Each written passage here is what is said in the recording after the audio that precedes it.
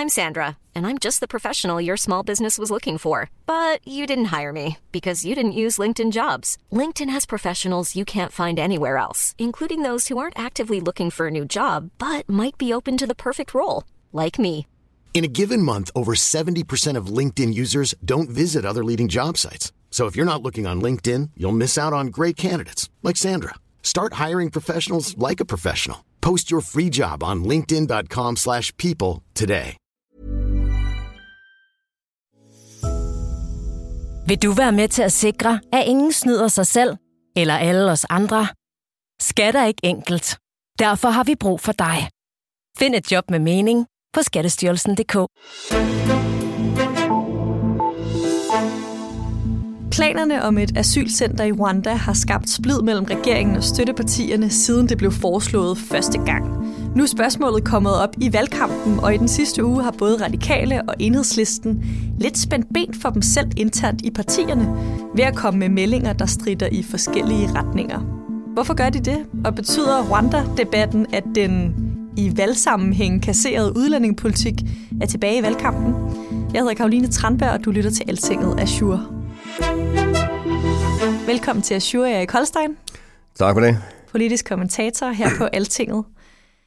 Holstein, de her planer om at oprette et dansk asylcenter i Rwanda, de har jo været op og vende længe. Først virkede planen lidt langt væk, men siden har vi jo set billeder af udlændinge- og integrationsminister Kaare Dybvad Bek og en række embedsmænd med oprullede skjorteærmer gå rundt i en landsby i Rwanda.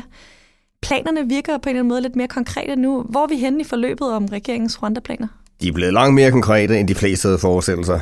Altså, det blev jo startet med at blive kaldt sådan fuldstændig urealistisk, og en søslange og luftkasteller og alt det der. Og et af de argumenterne fra starten var, at man aldrig kunne finde et land, der ville modtage asylansøgere fra Danmark. Men det har man jo altså fundet nu. Altså, det er jo det, der var det interessante ved Dybvads besøg dernede, at Rwanda nu i princippet erklærer sig villige til at modtage danske asylansøgere. Det er således som en aftale, hvor Rwanda får nogle andre fordele af det også. Så man har taget det første store skridt i den her sag. Vil du ikke lige ridse op igen? Hvad er det for et problem, som vi har i Danmark, som de her asylcenter i Rwanda skal løse? Jamen, grundlæggende vil man jo have standset den spontane asylstrøm. Det er der jo flere grunde til. Det er jo dels fordi, at langt de fleste partier har den opfattelse, at hvis der kommer for mange asylansøgere og også migranter, som man så i 2015, ja, så får man et uoverskueligt integrationsproblem med det danske samfund, kan simpelthen ikke holde sammen i længden. Så det vil man have kontrol over, så i stedet for spontane asylansøgere, så må man tage kvoteflygtninge, hvor man i langt højere grad kan styre det. Det er sådan det, der er pointen i det. Og så siger regeringen jo også, at de har sådan et humanitært sigte med det, fordi at den måde asylsystemet fungerer på i dag, der tror jeg, de fleste er enige om, at det er mere eller mindre brudt sammen. Altså det er menneskesmuglere, der meget profiterer af det. Der er alt for mange, der drukner over Middelhavet. Og det er også meget svært at adskille migranter fra asylansøgere i starten, og når man så har gjort det, jamen, så er det utrolig svært at sende altså også selv migranter tilbage til en række lande. Så der er rigtig store problemer med den måde, det fungerer på i dag.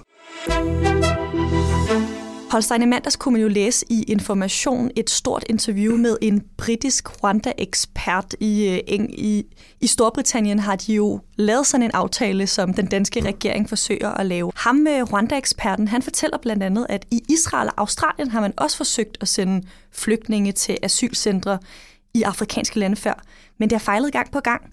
Blandt andet så forsøgte Israel i 2013 at sende flygtninge til Rwanda og Uganda, men de flygtninge, de endte med at få taget deres identifikation, de fik frataget muligheden for at søge asyl, og så endte de med at komme på sådan en lang rejse efter sikkerhed, som både betød, at nogle af dem blev udsat for menneskehandel og en farlig krydsning over Middelhavet. Det lyder som om det her projekt stadigvæk er lidt fjernt. Ja, der er nogle ting, der er gået helt galt, de gange man har forsøgt det indtil videre. Det er fuldstændig rigtigt. Og udover det, du nævner, så var der en ret frygtelig sag for nogle år siden, hvor der var nogle flygtninge og Rwanda, der demonstrerede imod deres madrationer, blev sat ned, og de blev så skudt af politiet. Altså, det er jo klart, sådan nogle ting skal man jo have fuldstændig styr på, inden man sætter folk derned. Og det er jo også derfor, at den danske regering ikke har sådan rushet ud i det. Nu har man så lavet den her principaftale med Rwanda, men man skal jo først så sikre, at flygtningens menneskerettigheder rent faktisk også overholdes. Altså, og det er jo ikke fuldstændig enkelt. Rwanda er jo ikke et demokrati i vestlig forstand. Det er formelt et demokrati, men reelt er det jo et etpartistyre. Så man skal sikre, at dem, der kommer derned, jamen de altså ikke alene får adgang til bolig og mad og arbejde, men også, at de ikke bliver udsat for overgreb fra styrets side. Og derfor skal man simpelthen have nogle monitoreringsmekanismer på plads, altså en uafhængig enhed, der overvåger, at flygtningen bliver behandlet ordentligt. Ellers kan det ikke komme på tale. Så der er virkelig nogle detaljer, der skal på plads? Jamen det er meget svært, men man er jo langt fra i mål. Altså det er helt sikkert. Men jeg tror ikke, man skal sige, at det er urealistisk, at man får styr på det. Men indtil videre har Rwanda bestemt ikke opført sig på en måde, som man kan sende flygtninge derned hele vejen igennem. Man har været bedre i forhold til nogle flygtninge i Rwanda, som man har modtaget fra Nordafrika, og det har de selv fået ros af FN for. Men der er stadig rigtig meget arbejde, der skal gøres der. Jeg er også overbevist om, at Radikale Venstre aldrig kommer til at støtte en regering, der vil gå enegang og føre planerne om et dansk asylcenter i Rwanda ud i livet. I dag skal vi jo tale om støttepartierne og deres syn på de her Rwanda-planer. Jeg synes, vi skal starte med Radikale. Sofie Carsten Nielsen, hun startede jo med sådan en lidt pragmatisk linje, nemlig at Radikales grænse, den går ved, om regeringen rent faktisk gennemfører Rwanda-planen. Men efter pres fra Zenia Stampe og baglandet, så blev tilgangen ændret igen. Holstein, hvad har det her forløb gået ud på? Jamen, det er gået ud på, at det er sådan den værdipolitiske yderfløj hos de radikale repræsenteret ved Zenia Stampe, der er jo mere eller mindre på lov til at lægge linjen der. Sådan ser det i hvert fald ud til fra sidelinjen her. Det betyder, at de radikale jo har bragt sig en position, der er meget svær for dem. Fordi den melding, de giver, at de simpelthen vil vælte enhver regering, der bare arbejder med de der Rwanda-planer. Det betyder jo, at de hverken kan være sammen med Socialdemokraterne eller de borgerlige partier. Og det er altså ikke en særlig god situation for et erklæret midterparti. Så man kan sige, at de har været meget principfaste i det her, men det er altså også noget, der koster den rigtig dyrt i politisk indflydelse. Det er jo, altså, Rwanda-meldingen var jo en af de direkte grunde til, at Mette Frederiksen klart markerede, at en SR-regering ikke kunne komme på tale. Sofie Carsten Nielsen, hun har jo så siden været ude og åbne for ideen om modtagecentre i Afrika, men som hun siger, skal de nu gå igennem EU i stedet for. Men jeg er altså også i tvivl. Jeg er i tvivl om, hvordan vi konkret laver de fælles europæiske modtagecentre i for eksempel Afrika, der vitterlig er brug for. Hvorfor tror du så, hun gør det? Dels lægger Radikale jo meget vægt på, at man handler på linje med de andre EU-lande, og man synes, det er usolidarisk af Danmark, at man går i enegang. Altså, det er sådan den traditionelle radikale tilgang til EU-samarbejde. De vil gerne have det så stærkt som hele tiden muligt. Men det, der er problemet ved det, er bare, at der er absolut intet, der tyder på, at man kan få det igennem via EU. Der er ikke ret mange EU-lande, der går ind for det. EU-kommissionen er klart imod. Altså det er noget, der altså, kan risikere at tage 5, 10 eller 7 år, hvis det skal gå gennem EU-systemet. Og der er den danske regering jo tænkt, jamen altså, hvis man kan vise, at det her fungerer i praksis, så kan man sådan skabe et eksempel, som de andre EU-lande vil følge efter, sådan en efter en. Det er jo sådan den anden tilgang til det. Og så skal det jo også lige med, at det radikale så foreslår, selv det de foreslår gennem EU, det er jo ikke det samme, så det er den socialdemokratiske regering lægger op til, fordi radikale forestiller sig modtagecentre i for eksempel Afrika, hvor flygtninge så kan screenes, så man kan få skilt sådan ligesom de åbenlys, grundløs, dem der kun er migranter, man kan få skilt dem fra, og så der så flytter andre over til en asylprocedure i Europa. Men Socialdemokraterne derimod, de vil jo have ikke alene asylbehandlingen, men også selve asylet skal være i Rwanda. Det vil sige, at når man får asyl, så skal man altså blive der, og det er jo en helt afgørende forskel. Den her svingende kurs fra radikale på spørgsmålet om, der skal oprettes et asylcenter i Rwanda, Er det et udtryk for dårlig kommunikation, eller er det et udtryk for sådan en større splittelse i Radikale om deres linje på indvandrerpolitik? Jamen, der er helt klart forskellige linjer. Altså ikke fordi de nødvendigvis er så forfærdeligt uenige i substansen, den politiske substans, men de er meget, meget uenige i forhold til, hvor ultimative de skal være i forhold til sådan, den politiske taktik og strategi. Altså Zenia Stampe er jo en af de mest ultimative, og på den anden fløj, der finder man jo sådan nogen som Martin Lidegaard, en Rasmus Helveg Petersen for eksempel, som er langt mere pragmatiske og altså er helt klart ikke særlig begejstret for, at det har taget den retning her. Og så har Sofie Carsten Nielsen jo stået i midten. Hun startede jo sit formandskab med at sige, at hun ikke ville stille ultimative krav, ligesom forgængeren Morten Østergaard havde gjort. Men det er hun så kommet til at gøre alligevel. Må man sige. Og det er jo sådan lidt en kringlet situation for Sofie Carsten, fordi af nogle af de andre partiers fællesskabshånd, der bliver det set som svag ledelse, at hun er røget over de ultimative krav igen. Holstein, vi skal også lige forbi Enhedslisten, som jo også har været i problemer på det her spørgsmål, fordi Rosa Lund i weekend var blevet citeret for ikke at ville vælte en regering, selvom der blev oprettet udrejsecentre i Rwanda.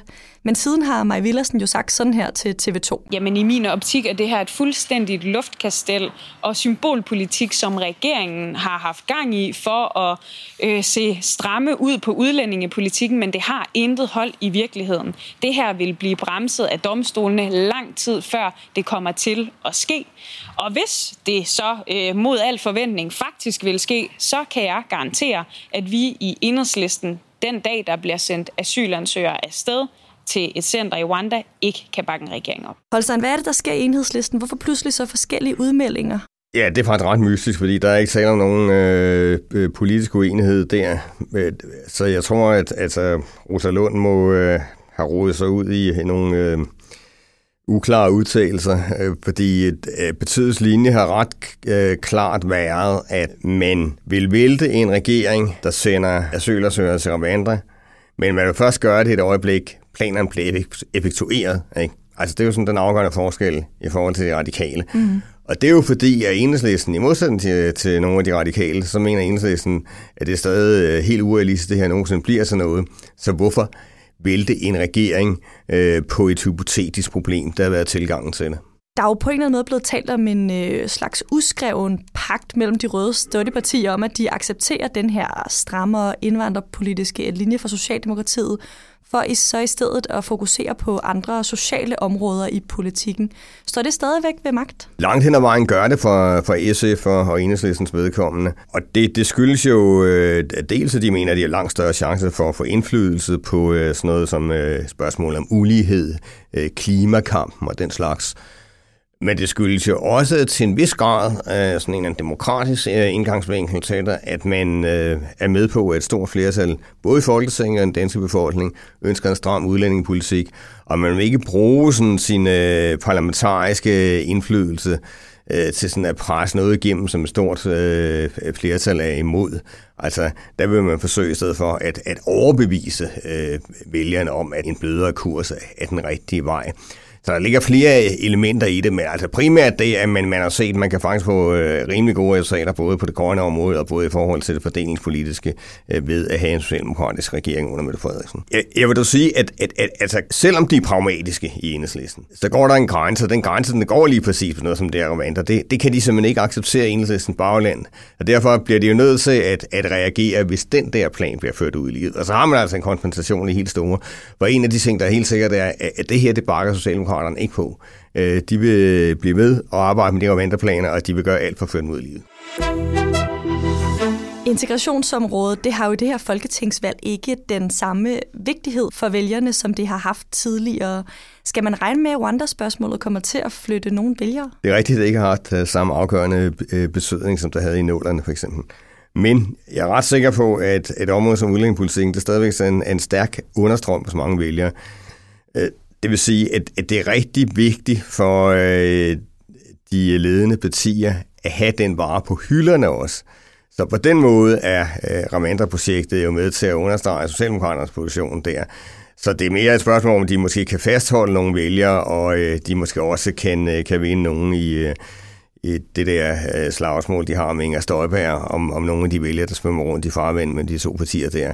Men det bliver jo ikke det spørgsmål, der kommer til at afgøre valget her, det er helt sikkert. Alligevel, Holstein, her til sidst, nu taler partierne om Rwanda i debatten. Er det et tegn på, at der ikke skal så meget til, for at udlændingepolitik kan blive endnu vigtigere? Ja, det er det, og det er også et tegn på, at der er meget, meget store modsætninger mellem partierne. Og samtidig er det noget, der er rigtig vigtigt, sådan også rent ideologisk for forskellige partier. Altså, det er jo sådan en markør for en del politikere, hvor specielt radikale, også hos nogen fra Enhedslisten. Og på den anden side, der har vi jo partier, der simpelthen bare er dannet udelukkende på grund af udlændingepolitikken. Og der kan man sige, de der mainstream statsministerpartier, Venstre, Konservative og Socialdemokraterne, altså for dem er det også vigtigt at placere sig fuldstændig rigtigt i det her. Så det er et emne, der sådan lurer under overfladen, og som med jævne mellemrum vil springe frem og føre til sådan nogle meget hissige og gnistrende diskussioner på det ene eller andet område. Der er enormt meget sprængstof i det felt stadigvæk. Tak fordi du var med i Azure i dag, Erik Holstein. Ja, selv tak. Politisk kommentator her på Altinget, og også tak til dig, der lyttede med til Azure i dag. Jeg hedder Caroline Tranberg, og vi lyttes ved.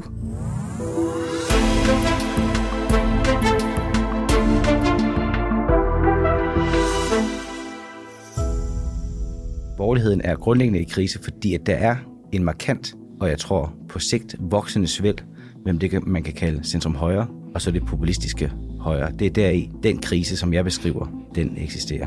Du hørte Christian Egander Skov, forfatteren bag Borgerlig Krise, som har modtaget 6 og 5-stjernede anmeldelser over hele linjen. Den er ude nu.